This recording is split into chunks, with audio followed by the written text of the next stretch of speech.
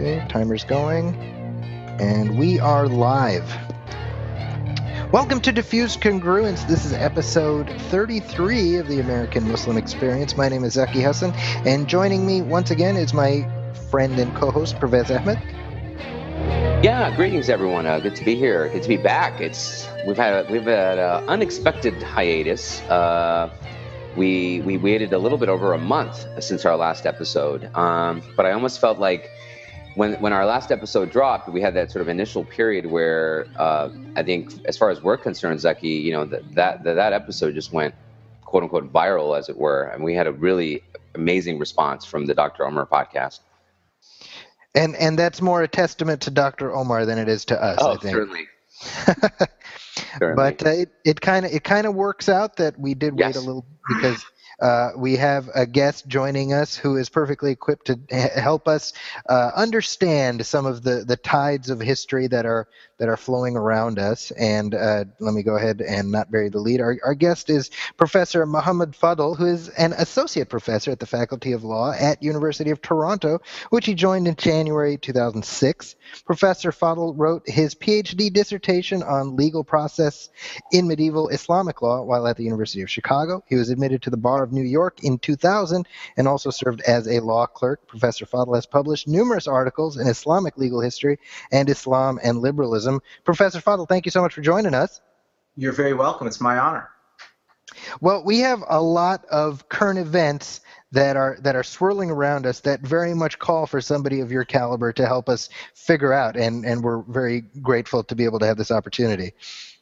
Well, I hope I can help out. I don't know if I can figure them out, but might maybe have some interesting thoughts.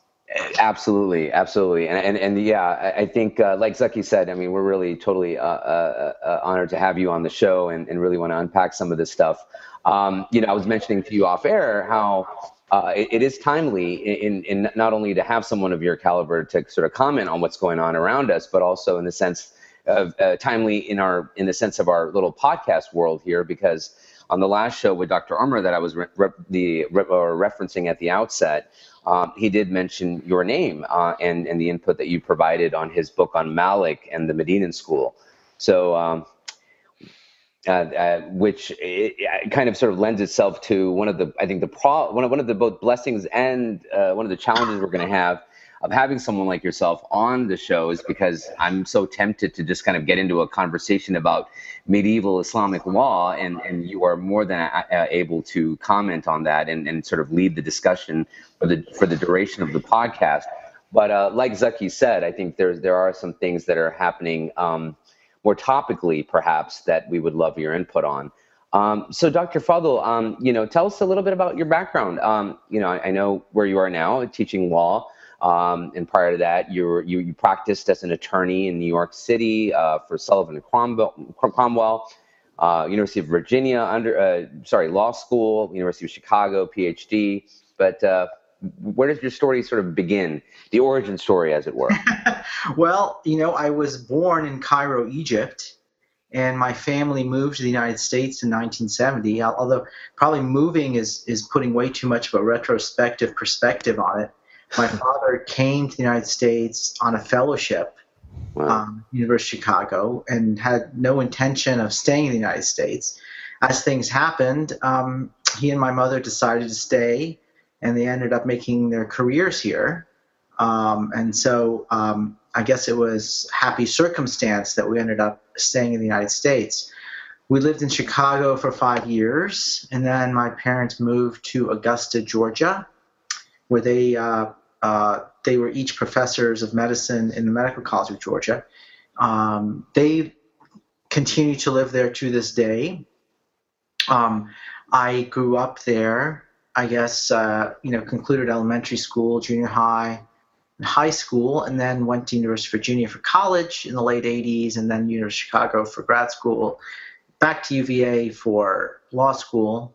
And then I, between clerking and private practice, worked as a lawyer for 7 years or so, and then have been teaching law since 2006. In the meanwhile, I spent a couple of years in Egypt studying Arabic, got married. We now have 4 kids. Our oldest daughter should be graduating from university soon. So wow. Time has flown rapidly. Absolutely, and just sort of hearing you talk about some of your, I mean, just some of your background, it's remarkable. Just what in terms of like the way our paths cross. Dr. Omar, when we had him on the last show, he kind of talks about growing up in Georgia as well. I mean, although his roots aren't from Georgia, he moves there at a young age. So I don't know if you even know that he kind of grows up because he told me he had some University of Georgia connection. I can't remember. He did. Well, his father was professor of veterinary medicine there. Okay. And so yeah, he talks about kind of growing up, obviously during and just his experiences, living in the South, as it were, during that period of time in American history. Like yourself, sort of meanders through the East Coast and then winds up at the University of Chicago as well. And then I know that you and some of our other guests, like Dr. Sherman Jackson and others, share a lot of overlap as well. Yes, that's true. Professor Jackson was the head of CASA. CASA, right? A year-long Arabic program at the University of Cairo. He was there in the 80s, and I was a student there. So I first met him when he was the director of CASA in 1988, actually. Right. Yeah, fascinating. So Zaki, you want to start things off in terms of what we have on our mind to talk with Professor Fadl about? Well, I mean, I think just to start things off, let's dive into the deep end of the pool because we are in the thick of an election season. So let's dive into the thick end of the pool, as it were. And there's a lot of thickness on display because Donald Trump just ran away with the South Carolina primary, which certainly says something, and we're not quite sure what it says, but it's an indicator of where the Republican electorate is at right now. And we see other indications of that by virtue of the fact that we're now 1 week after Antonin Scalia passed away, which has now thrown the Supreme Court into the future of the Supreme Court, I should say, into some kind of disarray. So a lot of really interesting constitutional and political issues that are sort of intertwining with each other. And I guess from your perspective, I'd love to get your take on what the current political temperature says about the state of our electorate right now. Well, I mean, I would discuss Trump in connection also with Bernie Sanders if we want to talk about the state of the electorate.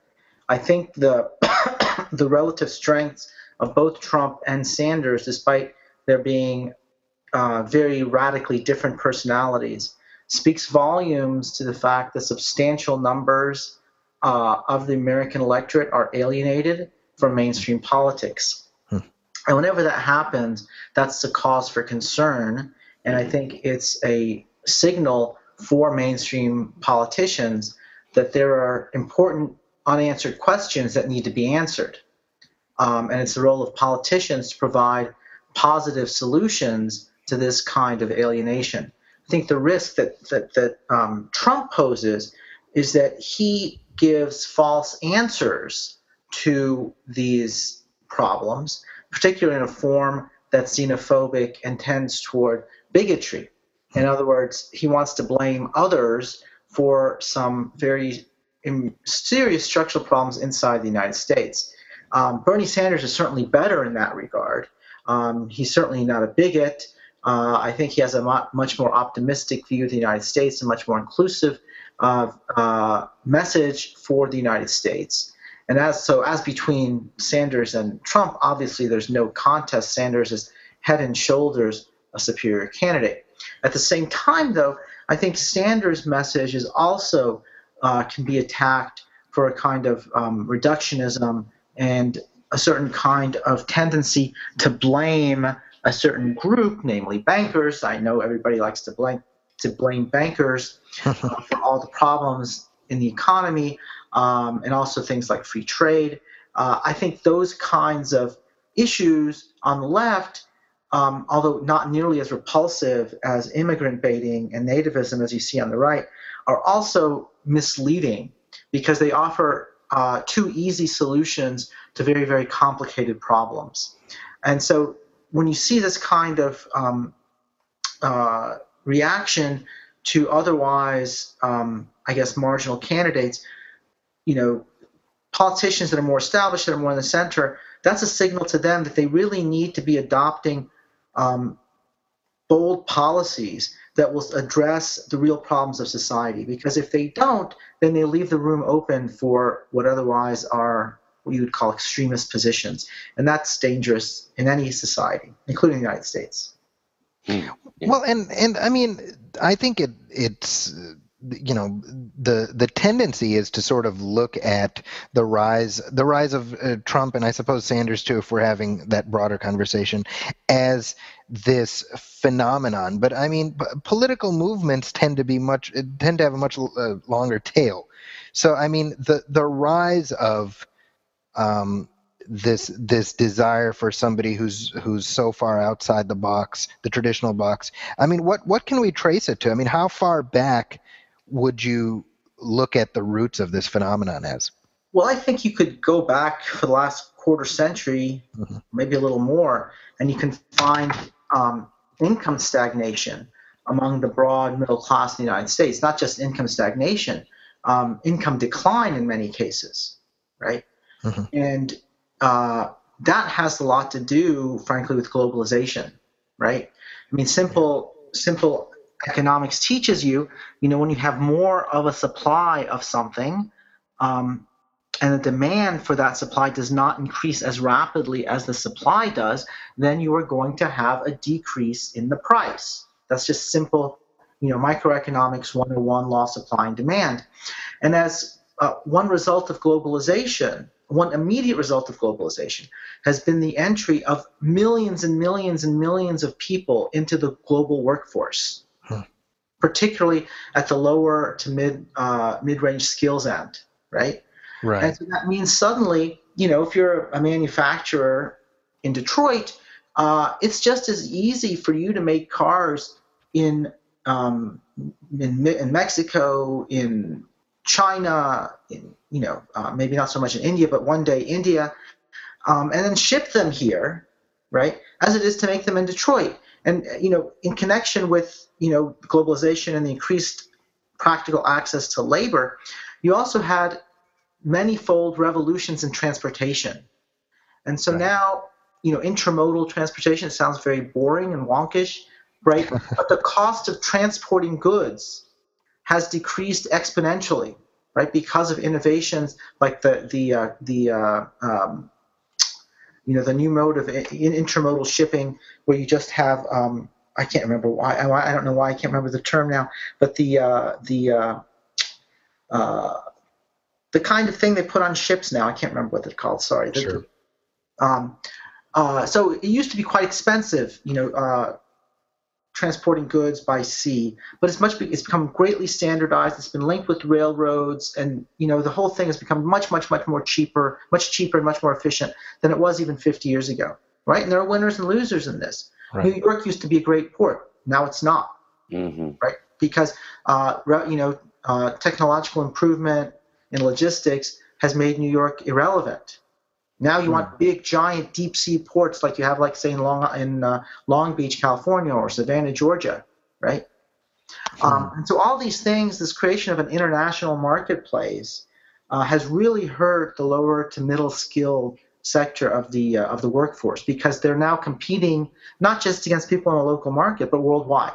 So that's depressed wages. That's basically, I think, the bottom line, is that there have been winners and losers. The winners are the highly educated, people who have capital, who've been able to invest it and earn profits from globalization.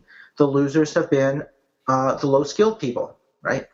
And that's why you see many of the base, the core support of both Trump and Sanders, coming from the same economic groups, more or less. They have different answers, but from a class perspective, they share many things in common.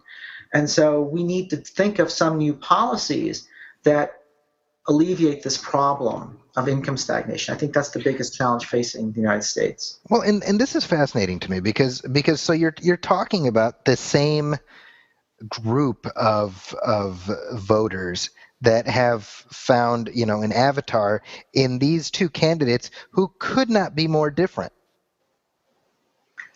That's right. but they're both complaining about loss of income, right? Sure. Trump is constantly complaining about how, I just heard him on the radio last night, how China has pulled off the biggest theft in the history of the world. That's how he describes it. Mm-hmm. Right? And so he pins it all on foreigners.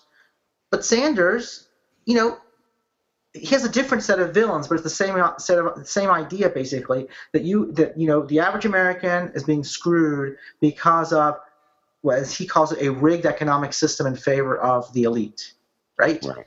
Sure. And so both play a blame game. It's a different kind of blame game. And as I said, if I had to choose between the two, I'd choose Sanders. But I think both of them offer completely unrealistic and in some respects quite dangerous solutions.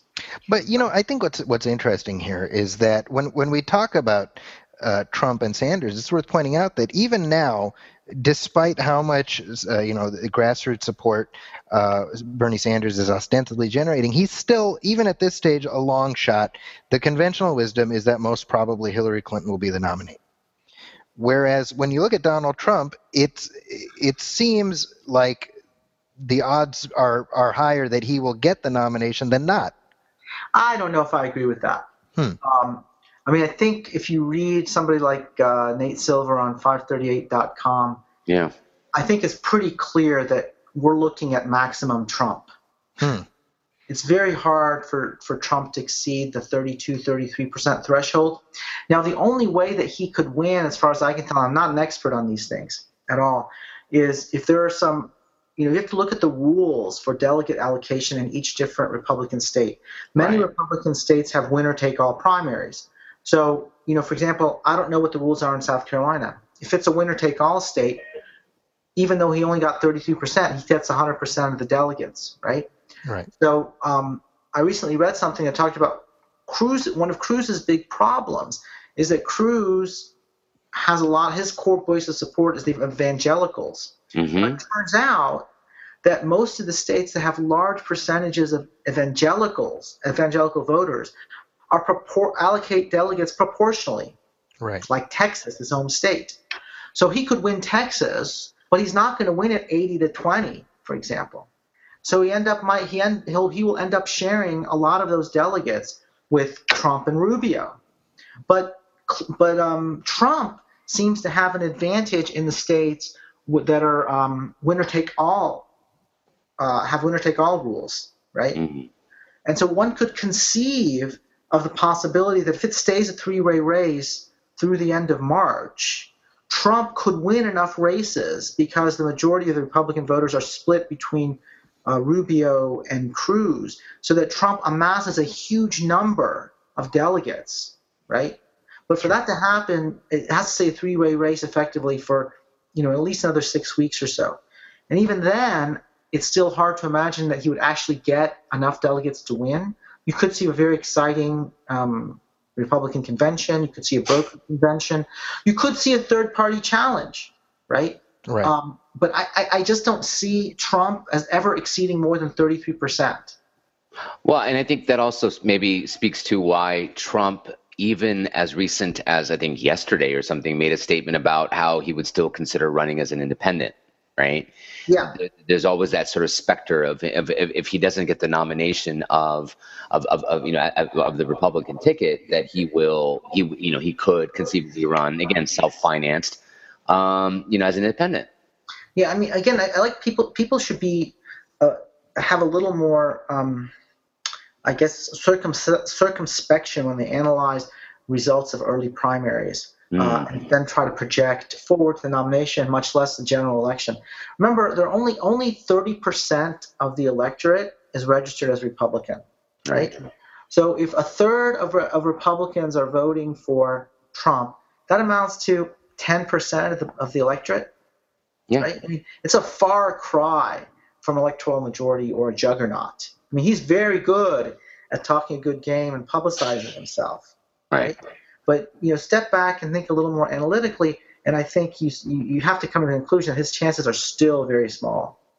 Right. Well, and I think, I mean, what's worth pointing out here is that regardless of whether he gets the nomination or not, if we're down to a three-way race between Trump, Cruz, and Rubio, we've still seen the what constitutes sort of Republican orthodoxy move very sharply to the right, in that all three of these candidates have espoused positions that even a couple of years ago would have been viewed as sort of fringe actors. Well, yes and no, right? I mean, I think, for example, if we're talking to the right with respect to, Muslim positions, their positions on Muslims, I think they're vocalizing things that have been, a pretty dominant undercurrent among the Republican grassroots for quite a long time, even during the Bush administration. If you paid careful attention to what the Republican grassroots were saying during W's time, they were often quite angry at him for what they thought was pro-Muslim rhetoric. In fact, what's sort of ironic is they're skewering Obama for his refusal to use the term radical Islam, right? But Obama hasn't said half the good things about Islam that George W. Bush did. That's right. And so certainly in that respect, there's been a lot more explicit anti-Muslim rhetoric from the Republican politicians. But in that respect, I think they're just mirroring the views of the Republican activists. Now, I do believe that Rubio came out yesterday and took Trump to task for some of his more extreme statements. But again, compared to George W. Bush, they're all way to the right of Bush when it comes to anti-Muslim rhetoric. But this is an important point about Trump. If you start looking at Trump's economic policies, that's right. He is very, very unorthodox. He's against free trade, right? He's presumably he said statements suggesting he's in favor of universal health care, right? He wants to improve the incomes for working people. That's what makes Trump an interesting candidate in many ways. And even on the sort of social issues, right? He's not a hard ideologue like Ted Cruz, for example, when it comes to social issues. Yeah. I jokingly say that among the Republican candidates, Trump is the most reasonable. Right. Yeah. Absolutely. And I was listening to I think it was Robert Reich, and he was talking about how sort of Cruz scares him far more than Trump.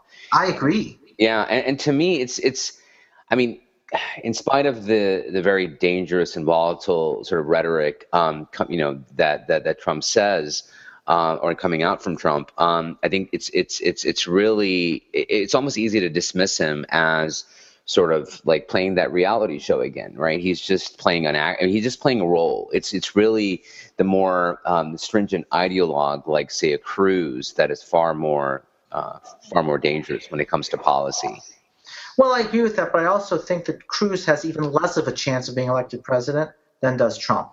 Wow. So then in your mind, who do you see it coming down to? I really don't know. I don't know how the Republicans are going to solve this mess they've gotten themselves in.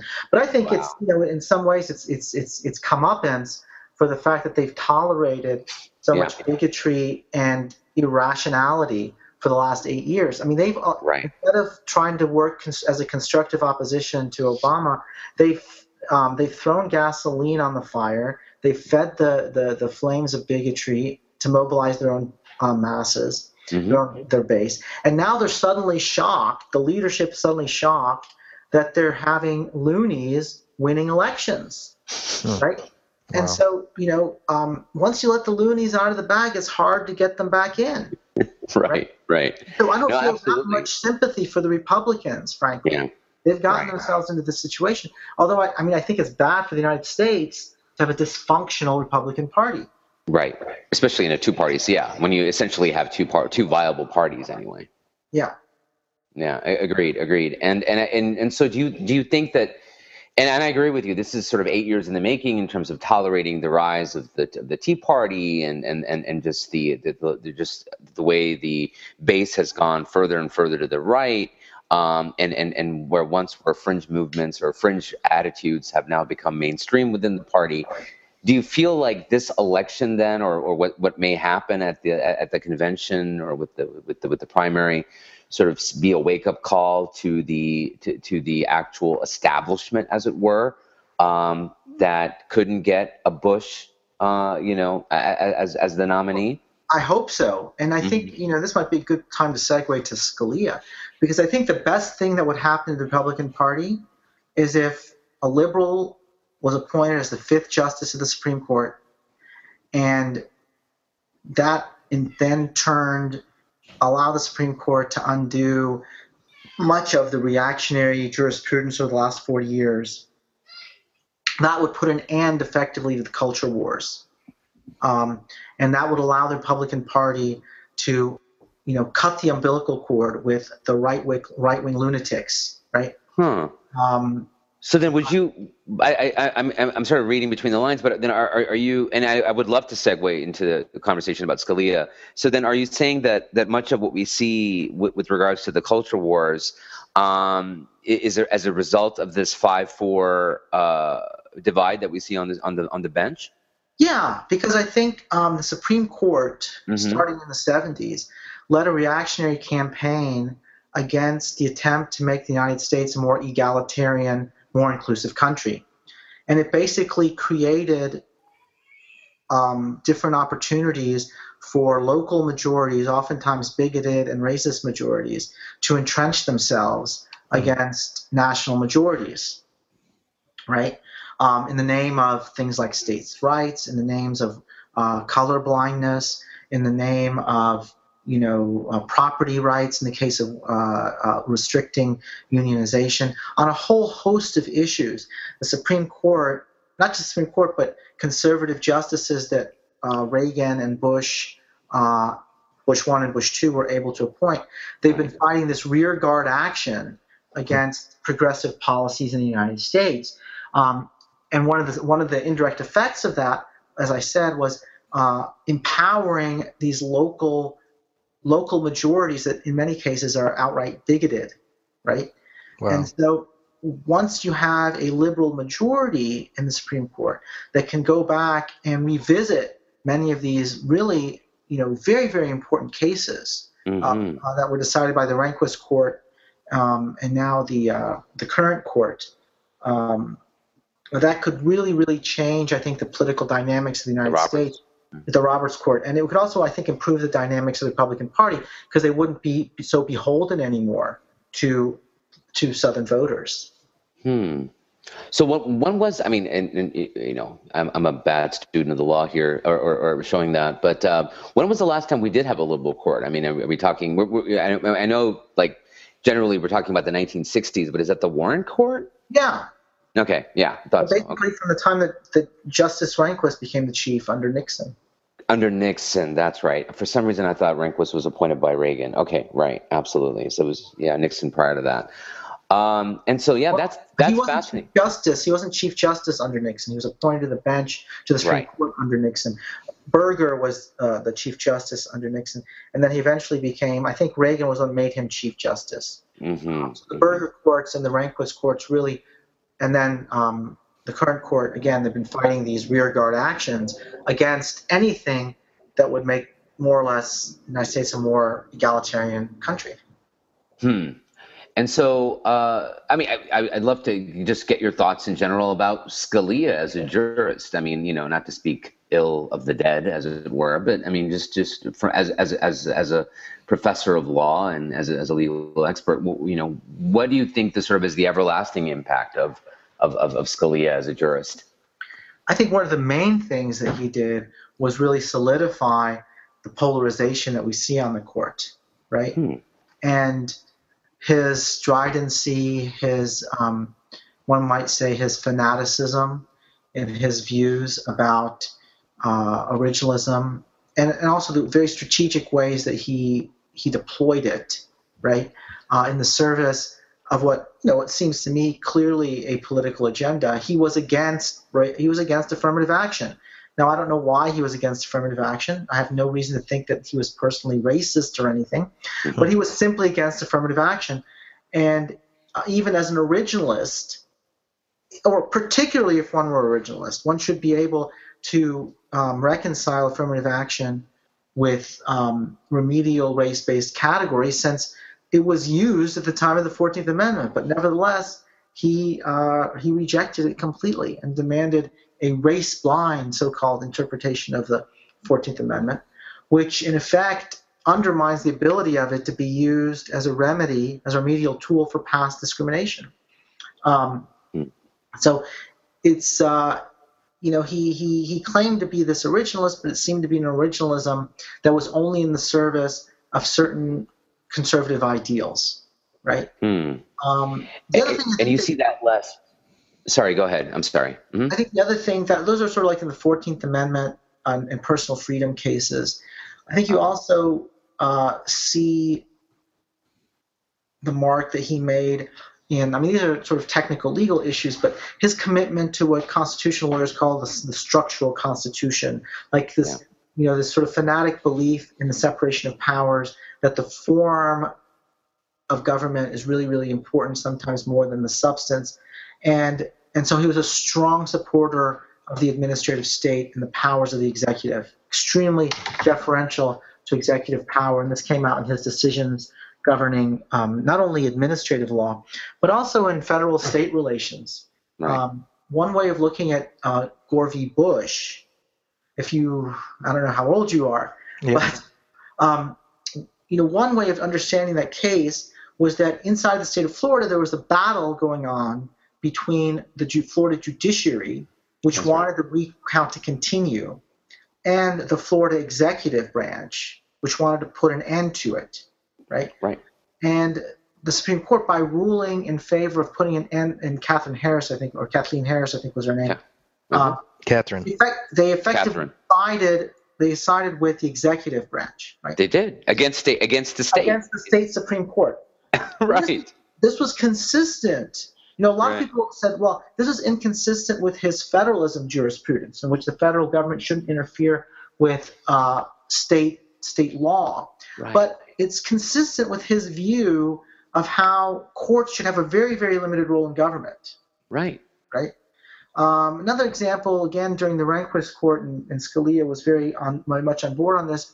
If you look at Fourth Amendment cases, search and seizure cases, the way they often came up to the United States Supreme Court is through state Supreme Courts, because most arrests in the United States are done by state police, not the FBI.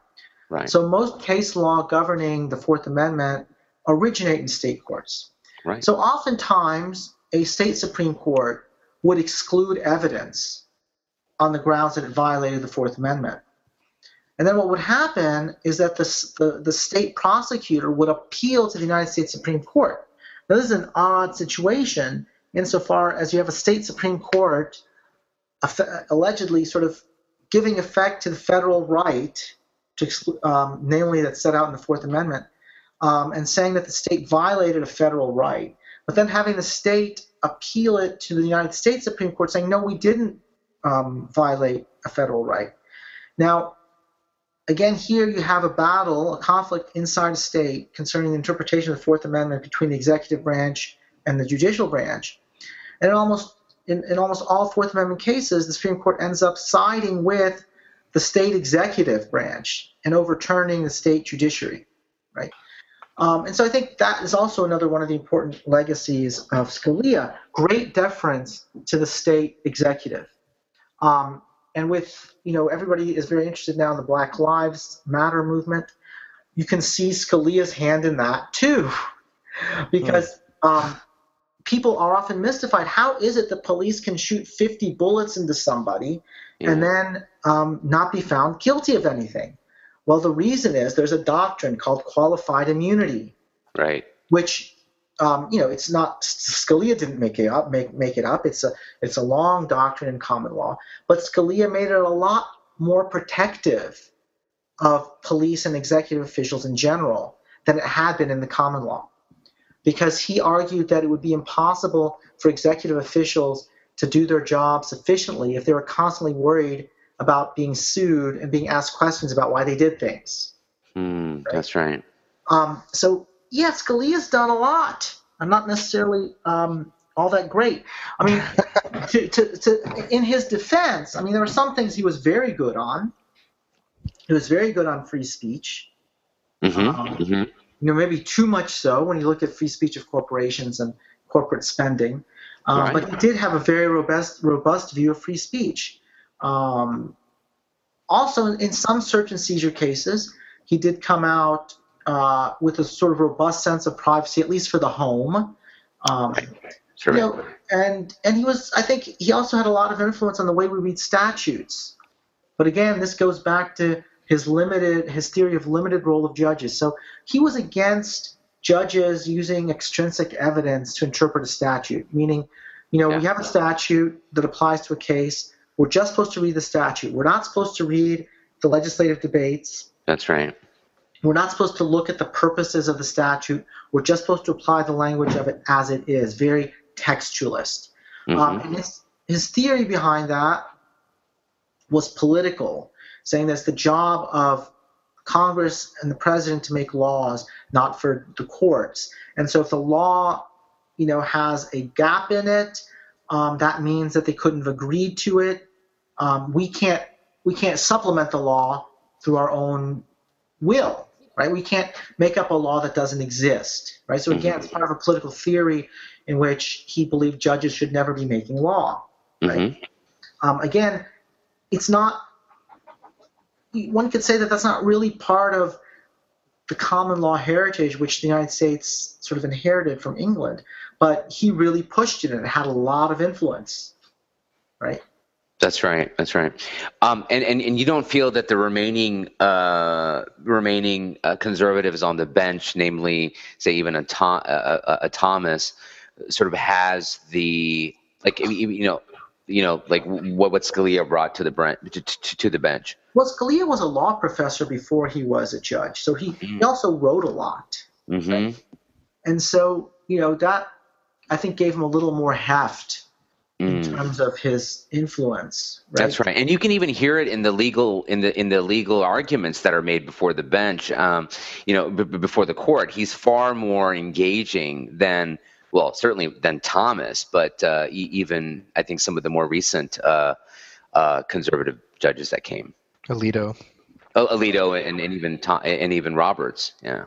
Yeah, I mean, that doesn't mean there aren't other conservative judges who are important. There are plenty, but he was very influential. There's no way to get around that. Right. And so now, and so here we are in terms of what the discussion is or the conversation is today, which is about Obama nominating the replacement, obviously, and of course the right, almost predictably, and the Republicans are saying that there should be almost sort of this moratorium, and we wait until we wait until the election year is over. That would be contrary to sort of historical precedent. Am I right? I mean, we've had. I think it's 24 times that we've had this type of an instance occur, and out of those 24 times, 21 times the sitting president has, made the nomination. The claim is absurd on its face. First of all, there's nothing in the Constitution that says the president loses his ability to nominate a Supreme Court justice because he's in the last year of his term. I mean, the idea itself is crazy because the Constitution assumes that Supreme Court justices are not political, right? That's right. The idea is that the president is supposed to be nominating a qualified justice, and the Senate is supposed to consider him on his or her merits as a judge, nothing else. But for the last 35 years, as we all know, the appointment process has become incredibly politicized. And so the Republicans, because they know so much of their power hangs on the identity of the federal judiciary, right? Fights for every judge. You said 35 years. I mean, do you kind of trace it back to the sort of Bork nomination during the Reagan? Yeah, but President Reagan appointed ideologues to the bench. Right? He used his power of judicial appointment to appoint conservative ideologues to the court with the express goal of overturning the legacy of the Warren Court. Right? So Reagan consciously ideologized, if that's a word, the federal judiciary. Right? He wanted to populate the federal bench with conservative ideologues so that they could leave an imprint on the law for a generation. And he succeeded. Right? Obama, on the other hand, has generally been, he from the beginning he's tried to be a conciliator, try to be moderate, try to bring, in his bills and in his judicial appointments, trying to appoint people that are middle of the road, relatively speaking. But that doesn't appease the Republicans. I mean, something like, I don't know how many, there are a huge number of judicial seats that are vacant in the federal circuit courts. And the Republicans refuse to move on Obama's nominees. It's really quite ridiculous. And there's a reason for that, is because they need to have certain kinds of interpretations of federal statutory law and constitutional law to maintain their power. It's really a life or death kind of situation for them. If you have a majority of 5 liberal justices, it could potentially undo much of the conservative case law that has been done in the last 30 years that is so crucial to Republican power at the federal level. Right. So I mean, why is? I mean, I guess my question is, why is that? Why is it that so much of the Republican hold on power resides in sympathetic courts, and why is it that the opposite is not true? Insofar as the liberals relying so heavily on the court, it seems like you see that much more with conservatives and the court than with liberals in the court. Well, okay. Part of the debate here has been, among Scalia and let's say the liberals, is the role of the judiciary in supervising politics in the United States, right? So in the United States Constitution, lots of things are delegated to the political process. For example, people will be sort of shocked to hear this, but there's no constitutional right to universal suffrage in the United States. Okay, the right to vote is delegated to the states to decide. Now, because of the 14th Amendment, they can't do so on discriminatory terms, right? But they have the right to, for example, disenfranchise felons, which many states, particularly in the South, do, right? Now, if you look at the way these laws are applied, combined with discriminatory police enforcement, it results in a massive disenfranchisement of blacks. Okay? Now, liberal justices would take this to be quite suspicious behavior and would be much more willing to intervene in policing such laws than Republicans, or at least Scalia kinds of Republicans, who say this is a matter of politics. It's been delegated to the states, and in the absence of express evidence of racism, there's nothing wrong with it. Right. Okay. Another example is districting. As I'm sure you're aware, one of the ironies of U.S. elections is that the Republicans have been able to dominate the House of Representatives, even in situations when they get less than a majority of the popular vote on a national basis. Right. So the House of Representatives is supposed to be the popular branch of government, right? Yet, when you aggregate all the votes cast in these elections for members of the House of Representatives, Republicans will get a minority of the votes cast, yet a majority, and not by 1 or 2, but like 20 or 30 seats in the House. Well, why is that? Because they use their power to draw up congressional districts at state level governments to gerrymander districts in such a way as to reduce the voting power of Democratic voters. Right? That's right. I mean, being from Texas, Tom DeLay, that was his legacy. And so the Supreme Court allows that, but by the barest of margins.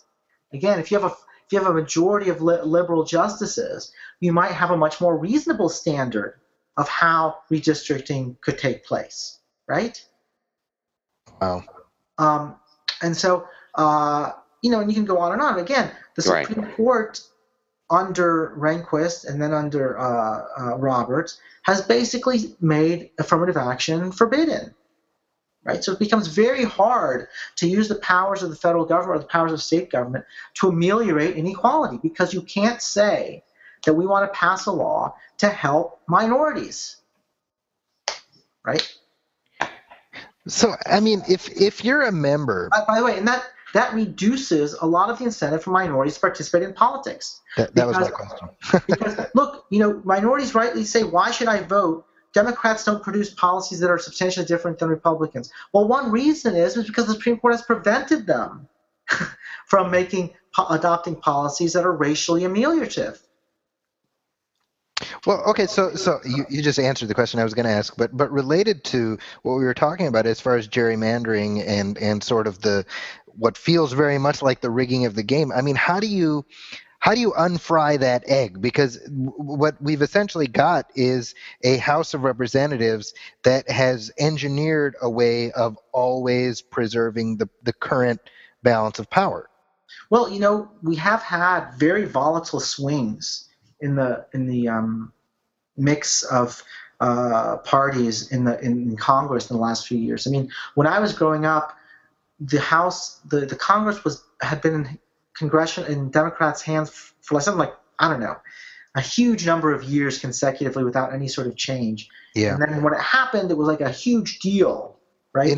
When Newt Gingrich got a majority of Republicans in the House and the Congress. I remember what a big deal that was. Oh yeah. Right. Now it flips back and forth like every other presidential election. Right. Mm-hmm. Right. And so I think if we're really interested in promoting progressive change, what we have to do is get progressives elected, not just to the presidency, but to the Senate and the House of Representatives. We have to have a complete idea of the kind of structural reforms that we need to get done, so that government is much more representative than it is, right? Right. And sort of, people hate the word contract for America, but what was brilliant about that was that Gingrich was able to distill what he thought the 10 most important priorities of the Republicans were into a list and get candidates to sign on. I think the Democrats should do the same thing. What are the 10 most important legislative priorities for the Democratic Party, and also reforms that are necessary to allow the government to function much more effectively? But a lot of this hinges on the Supreme Court, because the Supreme Court has struck down the possibility, or struck down progressive legislation in the past, and has made it impossible to adopt progressive legislation, right? Or made it very difficult to. Right. So, I mean, just to kind of maybe wrap up the conversation we've been having about the court, I mean, because I think we can go on talking about it. But what do you see sort of like, I mean, so obviously you predict that Obama is able to at least put forth the nominee to the bench. Do you maybe have, if not names of certain people that he may push forward, or at least maybe a sort of an archetype of what he may be looking for?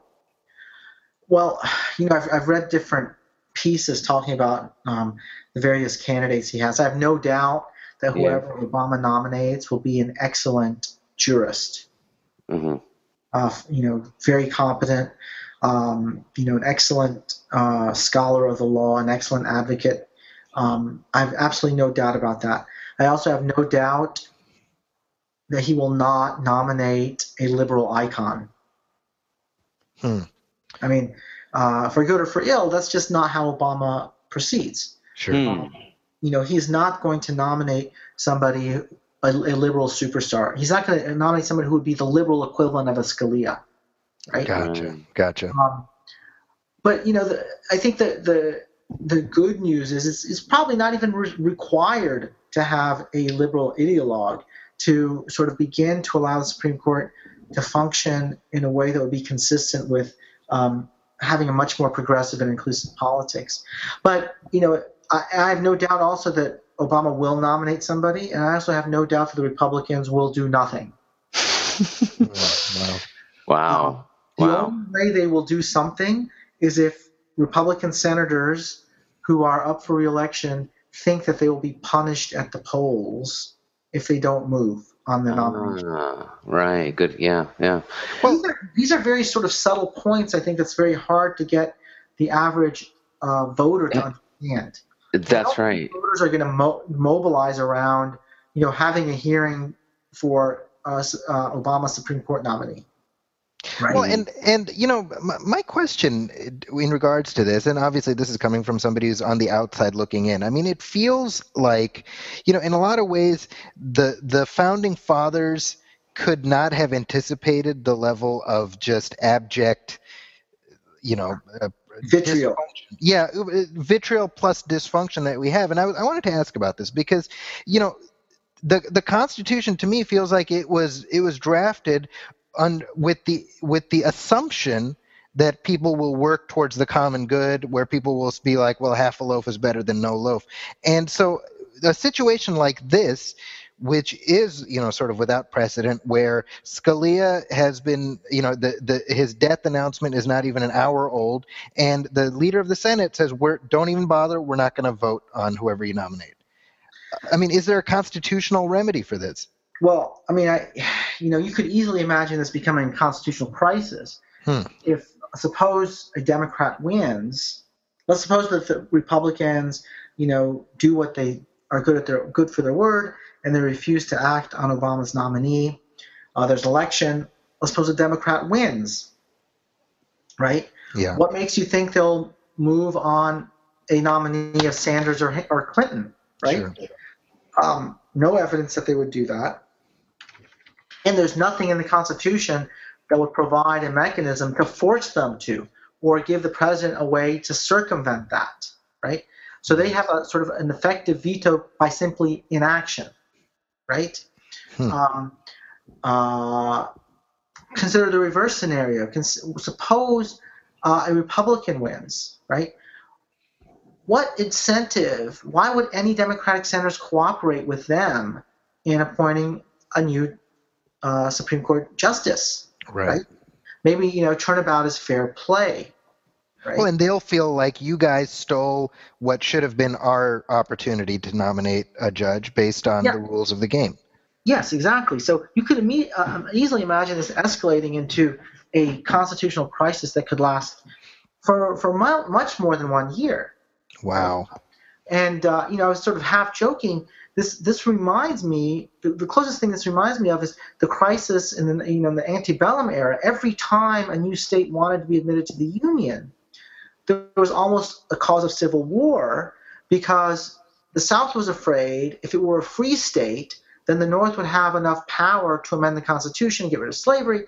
And the North was afraid that if it were a slave state, then it would allow for slavery to spread in the territories, and eventually the South would dominate the North, right? So every time a new state came into the Union, it became an existential issue.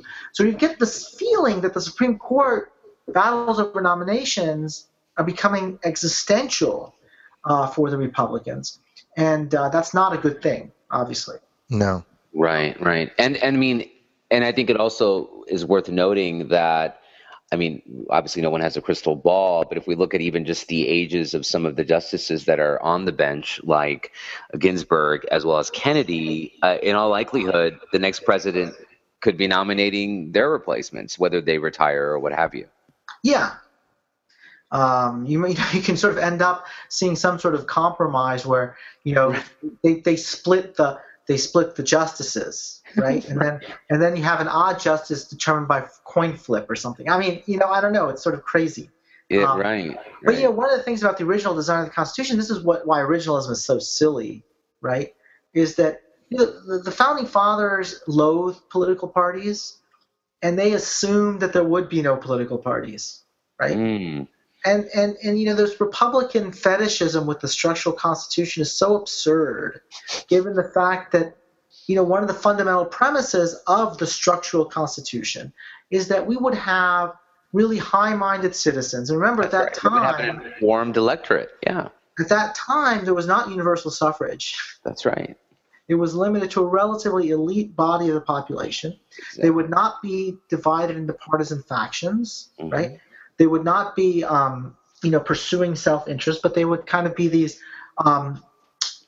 truly deliberative bodies. And they designed the Senate in such a way, as they describe it in the Federalist Papers, as kind of a saucer in which the hot the hot tea of the masses in the House of Representatives could fall and sort of calm down, right? Mm-hmm. And so you had this idea that the mixed government and the division of power, separation of powers, would have a way of allowing democratic participation while preserving enough independence for meaningful deliberation about the public good. That's right.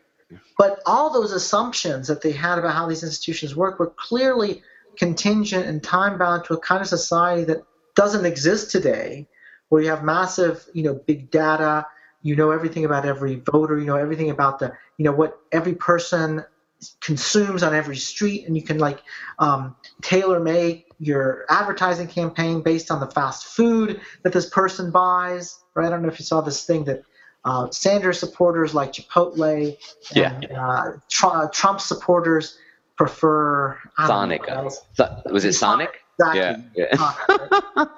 Right. So that is not the kind of world, that's not the kind of political world that the founders could have ever imagined. So why would we give so much weight to the political structure that they designed? It's just totally silly. Jeez. On that scary note, now the government, this very government that we've been speaking of, wants Apple to basically hack into our phones. So to sort of pivot into this conversation, Professor Fadl, about obviously what's been brewing with Tim Cook's recent statement. I think prior to Tim Cook's statement, at least for those who weren't in the know, probably didn't even know that this was that this was sort of happening in the backdrop with the court order. Could you talk maybe a little bit about not only the background of the specifics of this case, but obviously its implications? Well, first of all, I think Tim Cook should be applauded. Yeah. Right? He's taking a really courageous stand, and something that's for the benefit of all, not just Apple consumers, but all anybody who uses devices on the web today, right? And I wish more companies would stand up to the United States when it does these things. Now, what's a bit complicated about this case is that this isn't a case of where Apple has something in its possession and the United States needs that thing, whether it's an object or a piece of information, in order to pursue an investigation, right? So this is not a search and seizure case. The United States has the phone. It has what it wants, right? It just can't use it because Apple has this protocol in its phones, which provides that if you fail in entering your passcode 10 consecutive times, it sort of does a self-destruct routine. Right. Basically, it initiates an automatic wipe. So everything is gone because it assumes it is now in the hands of someone who shouldn't have it, right? Now, I actually don't have an Apple. I'm one of the few people who still uses BlackBerry. But when I heard about this, I was like, that's really a good reason to have an iPhone. Right? Because people lose their phones are stolen, etc. There's a lot of information on it, and as we're connected across devices, the fact that somebody could get your phone could suddenly give them access to all sorts of things. So it's a really great feature that there's this sort of self-destruct mechanism in it. Okay, so this isn't a case where Apple has some data on Syed Farook in its server that all it has to do is just find it and give it to the government. That's not what's going on. What's going on is that the United States is asking Apple to create a new software, a new operating system, essentially, mm-hmm. right, mm-hmm. that would disable this self-destruct mechanism. Now, the United States says that they could do it and then upload it only to this iPhone, and that would be the end. It wouldn't affect anybody else. But the United States is proceeding under a statute, a very old statute, an obscure statute called the All Writs Act, which was one of the first statutes passed by the United States, in the 18th century after the United States became independent, right? So it basically can be used in any investigation where the United States claims that a third party could provide evidence for an investigation without creating an unreasonable burden, right? So once Apple creates this program, even if it's a one-time thing, unless, Apple can wipe it clean. Like, I don't know if you guys saw the movie Men in Black. Sure. You know how they had, whenever they ran into an alien, they would sort of with this magic machine, they would wipe the brain of the person who saw it, and that way they have no memory of it. Right. Unless Apple somehow could purge its own knowledge of how it created the software, every single time any law enforcement wanted to be able to circumvent the security features of the iPhone, they say, look, Apple, you've already written this patch. Just give it to us. That's right. Right?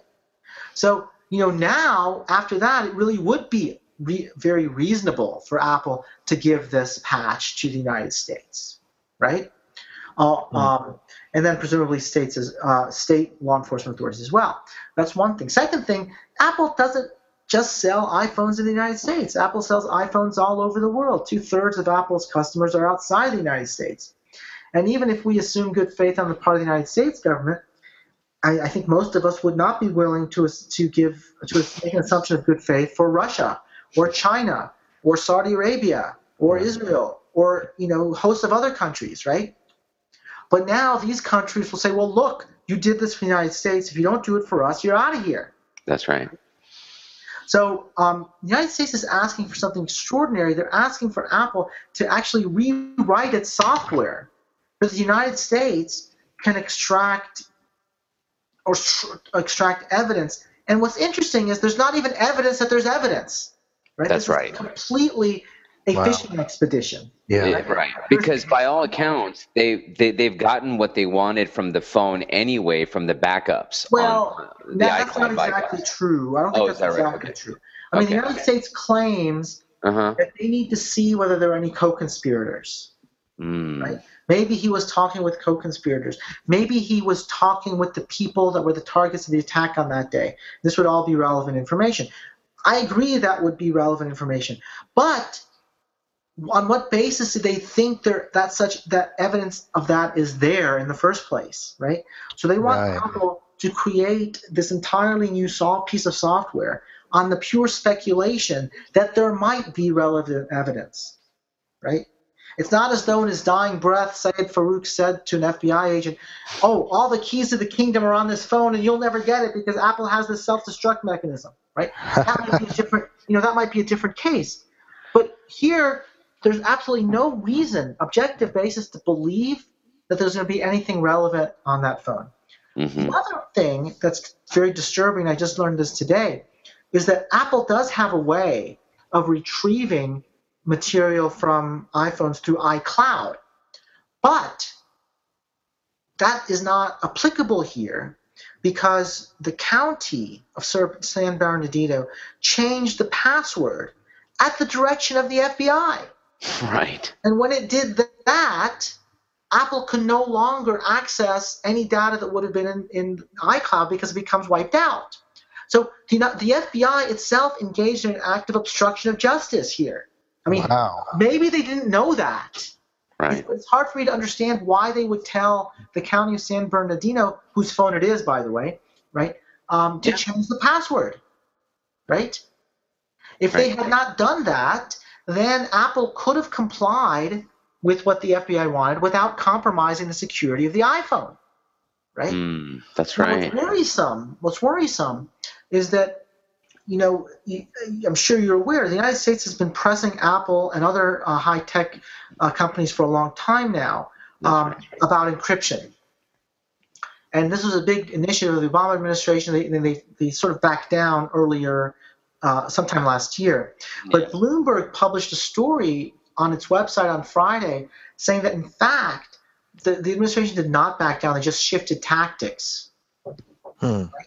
And it appears that they're using this case in an attempt to use the All Writs Act to justify forcing companies to break their encryption codes in a situation where it would be impossible for them to pass legislation authorizing this conduct, right?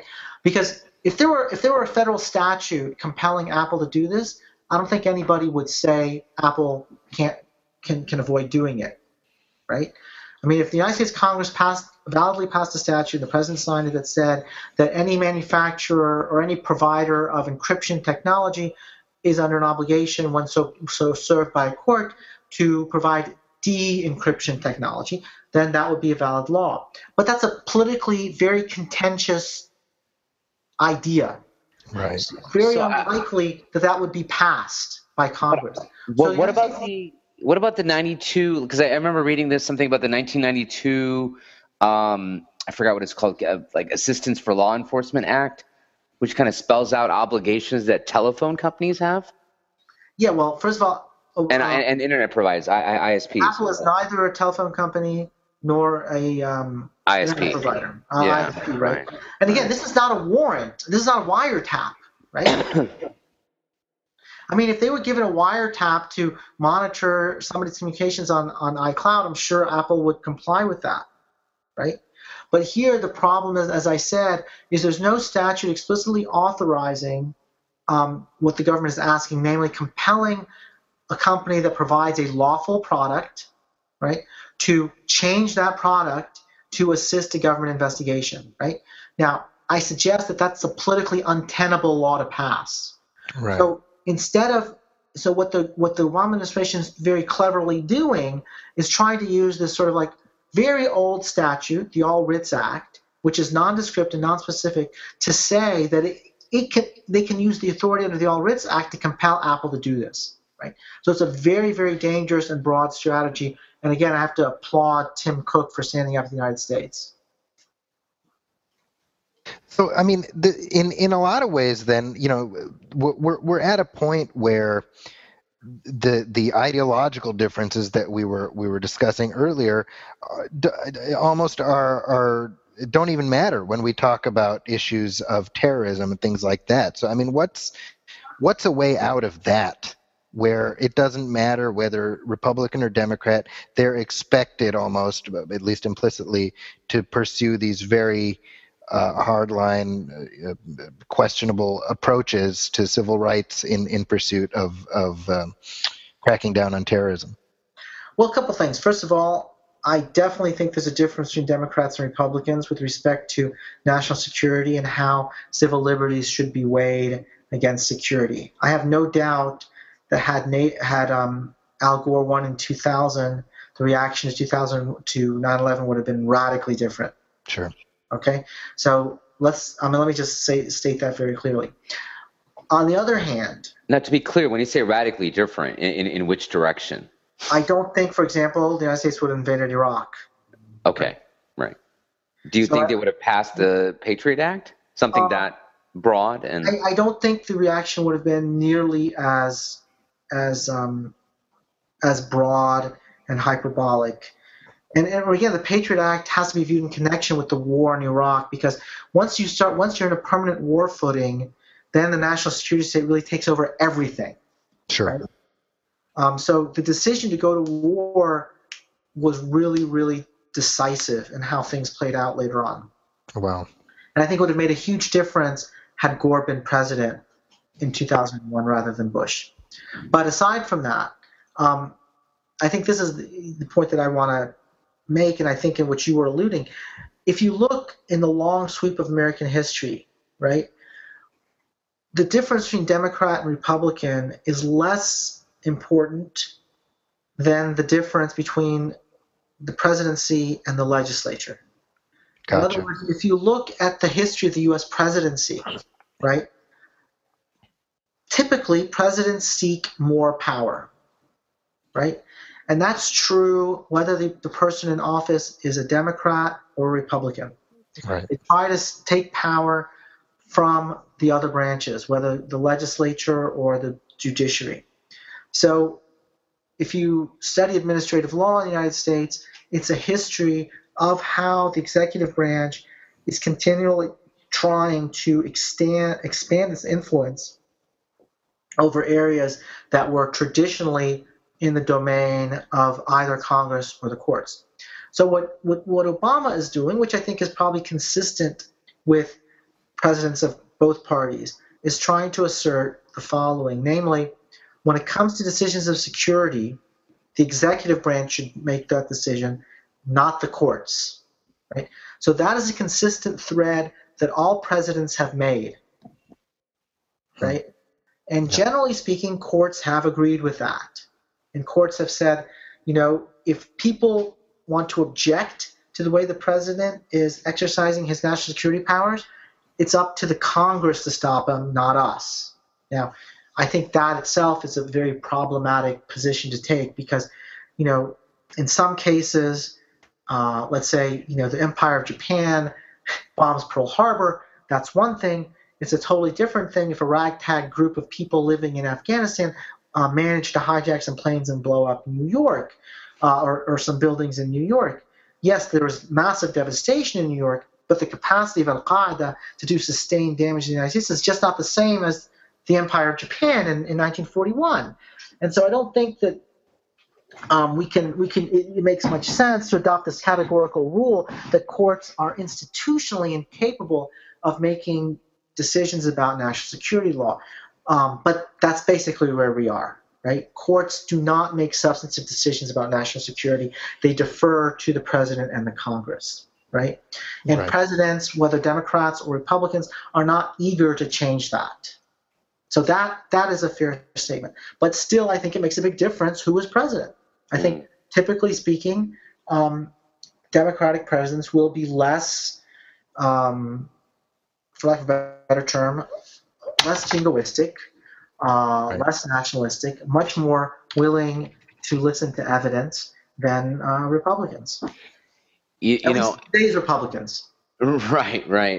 It's remarkable that you bring up Pearl Harbor and what have you, because we just, for example, we're recording 2 or 3 days after the so-called Day of Remembrance, where we talk about the internment of 140,000 or so Japanese living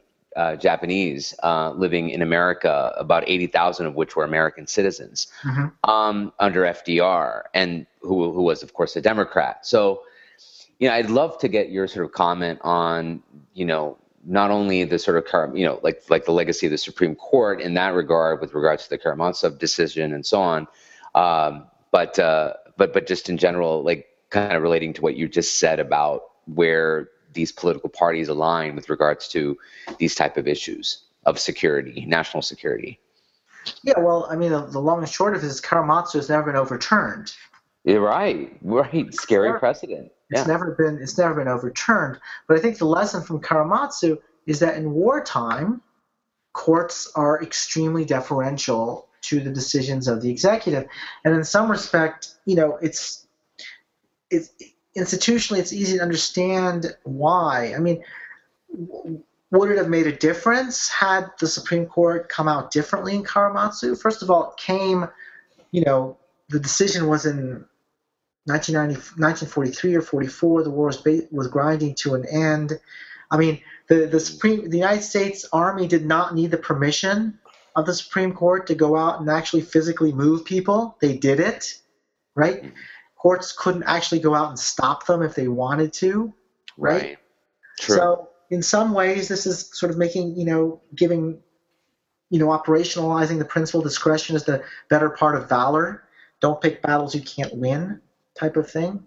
So I think it's very hard from an institutional perspective for a court to intervene robustly in these kinds of situations. But and this is where I think they can play a role. I think if they were to say something like, look, terrorism is really generically different than a war for lots of reasons, among which is the difference in the capacity between an organized state to make war and a terrorist group. I mean, traditionally, in international law, war is only something that a state can do, right? A group of people cannot wage war, right? And so there should be limitations to what the president and Congress can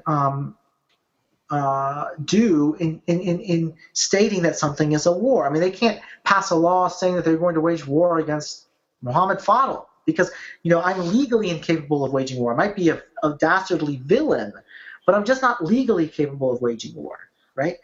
And so I think there's still some role to play here for courts. where you have crises that aren't really wars, right? There's sort of endemic violence, low-level violence, and despite all the rhetoric, the actual threat of terrorism is really, really quite de minimis.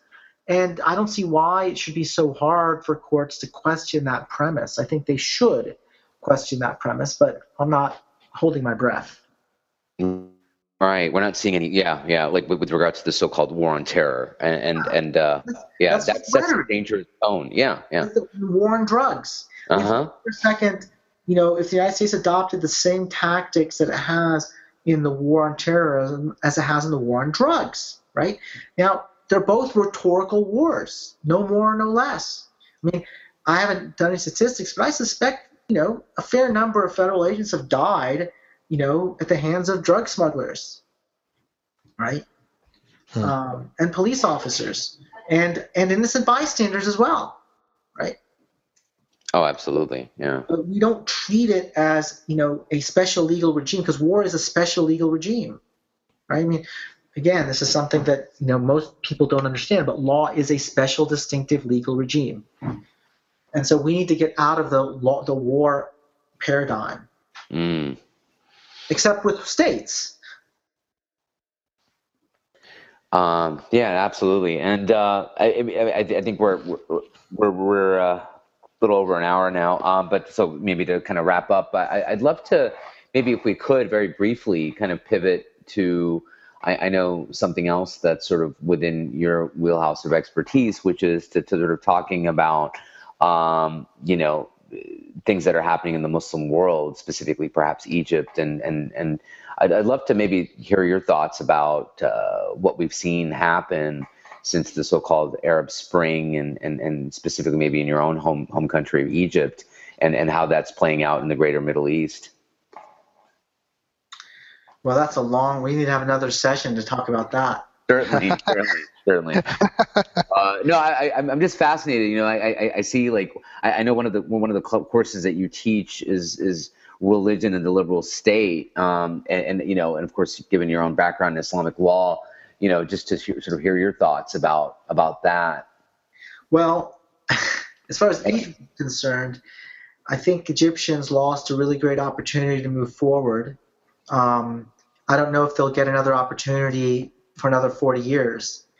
And I worry by that time it'll just be a failed state. Sadly. I mean, and I think also the coup in Egypt is also responsible in many ways for the continued bloodbath in Syria. I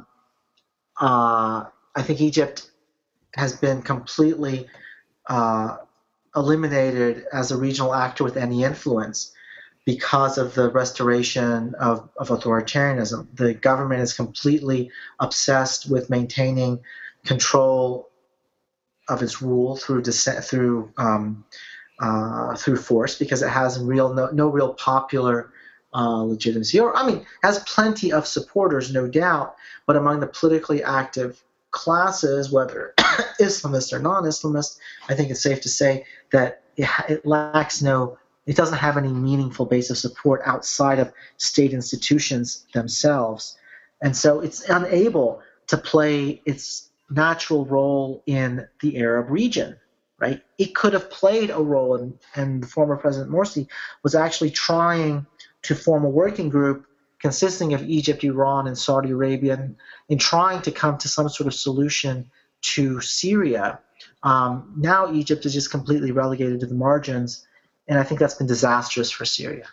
I think it's been disastrous, it's primarily disastrous for the Egyptians, but It's also disastrous for the rest of the Arab region.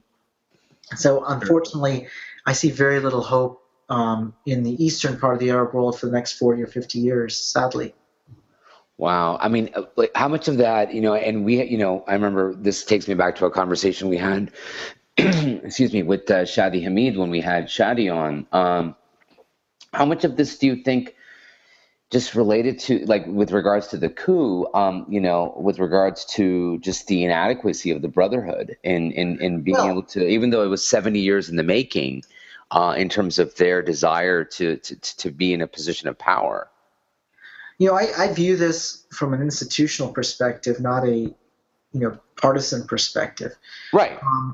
And I think that the institutions of the Egyptian state are so corrupt, so decrepit, so dysfunctional, right, that no outsider group can actually come in and rule the country effectively, because the country isn't ruled through institutions and through laws. It's ruled through an informal network of brute force and networks of corruption, right? So obviously when the Brotherhood came in, they weren't part of those networks of corruption. They tried to sort of rule through formal institutional channels, but those channels didn't work. And if one looks at the objective indicia of the Egyptian transition, they weren't any worse than what one finds in other transitional states. So much has been said about the alleged incompetence of the Brotherhood during that 7-month period or 8-month period when Morsi was president. But I don't think, if you look at from a comparative perspective, that the overall performance was any better or any worse than other transitional regimes. Now, I think one great case in point is Indonesia. You had Abdurrahman Wahid take over as interim president, and again, it was a time of great crisis and turmoil in Indonesia, much worse than anything that happened in Egypt. But it did not result in a restoration of military rule. And after a few years, Indonesia got its act together, and they're now moving in the right direction. Egypt, unfortunately, took a giant step backwards, and they're continuing to move backwards. Right? And civil liberties are much, much worse than they were during Mubarak years. Right? Freedom of expression is much worse. There are no political rights. And so all of that was predictable. This is what happens when you have a coup to replace a properly elected official. And, it's tragic. So many people were in denial at the time that was what was going on, because they were fearful of the Muslim Brotherhood for good reasons or bad reasons. But they seem to think that somehow a coup would be Egypt's answer. But I think it's clear now, almost 2.5 years later, that it's made things catastrophically worse. And there's no plausible path out, because the coalition that successfully toppled Mubarak, right, broke apart, and many of them supported the coup. So how can you reassemble that? Humpty Dumpty, all the king's horses and all the king's men couldn't put Humpty Dumpty back together again. And so how can you assemble a new coalition, right, to replace the military? And that's basically what's keeping the military in power in Egypt. Not that they're successful, not that they're loved, but because people see no alternative. And unfortunately, I don't either. Right. Well, on that note, wow. I feel like we need to arrange a second conversation with Professor Fadl, just to talk about the Arab Spring, because it feels like we're doing the topic a disservice by just kind of bouncing on the surface. I agree. Yeah, I completely agree, and not only that, but just I'd love to sort of just hear Professor Fadl talk about his view about Islam and the liberal state, but for another time. Okay, great. Well, and as we sort of wind things up, Professor Fadl, I'm sure our listeners would love to be able to reach out to you or find you online. Do you have a Twitter or anything like that people can find you at? I have a Twitter handle. It's named after a pre-Islamic or Arab poet named Shanfara, Shanfaraa. And do you have a web presence as well? I have a blog with the same name, www.shanfaraa.com. I don't blog a lot, but I do post things from time to time. But I do tweet a lot. My Facebook wall is open, so anybody can view it. Oh, perfect. And I'm sure they can seek you out on Facebook as well. That's right. And Professor Fadl, a lot of his writings are available via academia.edu and other sites. So my website, actually, my University of Faculty of Law website, has links to basically all of my publications. That's right. Directly or indirectly. Well, perfect. And with that, Pervez, do you want to wrap things up for us? Yeah. So now I just wanted to again from both Zaki and myself, Professor Fadl, thank you so much for your time. We look forward to having you back on and continuing the conversation.